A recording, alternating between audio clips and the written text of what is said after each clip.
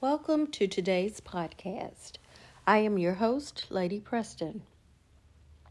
Today I'd like to talk on the topic, fighting a winning battle.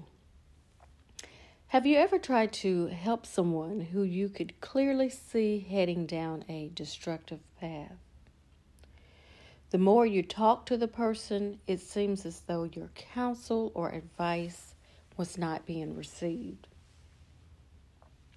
Have you ever lost friends or family whom you've tried to help bring some of their behaviors to their attention? And in your mind, you're simply trying to help them or get them to see themselves, and you believe that that perhaps just speaking to them on it, and because of your relationship with that person, your expectation is that it would be received, and in a perfect world they'll hear you, change will take place. But at any rate, you're doing this out of love, and you simply don't want to see that person head down a destructive path. But sometimes, and nearly most of the times, this only makes matters worse. And you may result in saying things like, I'm just fighting a losing battle.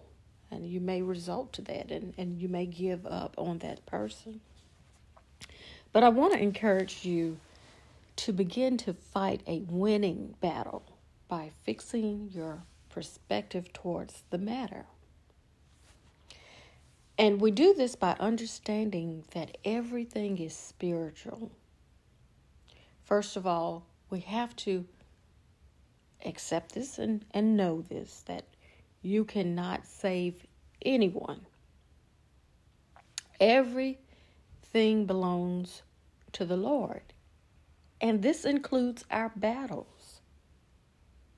Now that right there is liberating to a certain extent if we just allow God to be God and let go. And once we receive this very message that everything belongs to the Lord, every battle, every situation, good or bad,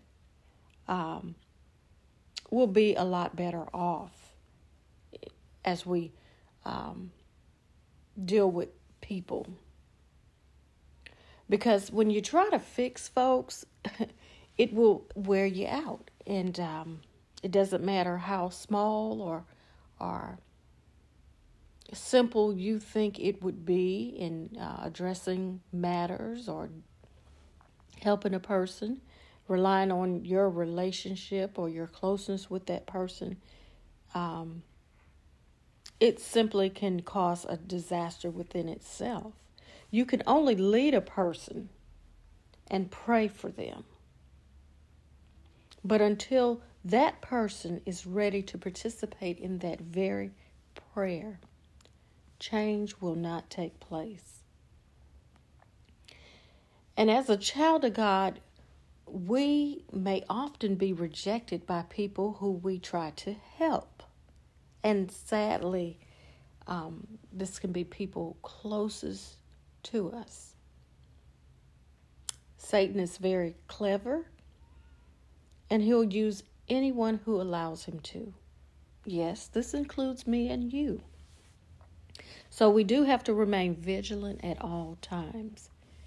1 Peter 5:8, it tells us that to be sober, be vigilant, because your adversary, the devil, as a roaring lion, walketh about, seeking whom he may devour. Again, we have to understand that all battles are spiritual, and we must fight them in spirit. Ephesians 6:12 tells us, for we wrestle not against flesh and blood, but against principalities, against powers, against the rulers of the darkness of this world, against spiritual wickedness in high places. I want to encourage you to fight a winning battle, a battle that is already won through Jesus Christ. Keeping the right perspective will help you rest, and it will also help keep you in peace.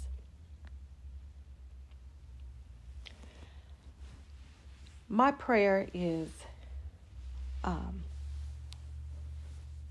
simply this. Bow your heads with me. Lord, I come to you with a humble heart to say thank you for being omniscient and omnipresent. Lord, you know all things and you are everywhere at all times. You know our heart's desire. Help us, Lord, to let go and let you be God all by yourself. Help us, Lord, to rest in you by casting all of our cares and troubles to you. Lord, we pray for our loved ones right now, Lord, who have lost their way and who are struggling right now. The ones who are headed down a path of destruction, Lord. We plead the blood of Jesus over their lives. And we command Satan to take his hands off of them right now, Lord. Lord, we ask that you just prick their hearts, Father God, and wake them up and have them come running to you to be saved or to get back in fellowship with you, Lord. And we thank you, Lord, for hearing our cry. We thank you for giving us peace that surpasses all understanding. These blessings we ask in your darling Son, Jesus' name we pray. Amen. This concludes today's podcast. I pray that you were blessed and encouraged by this.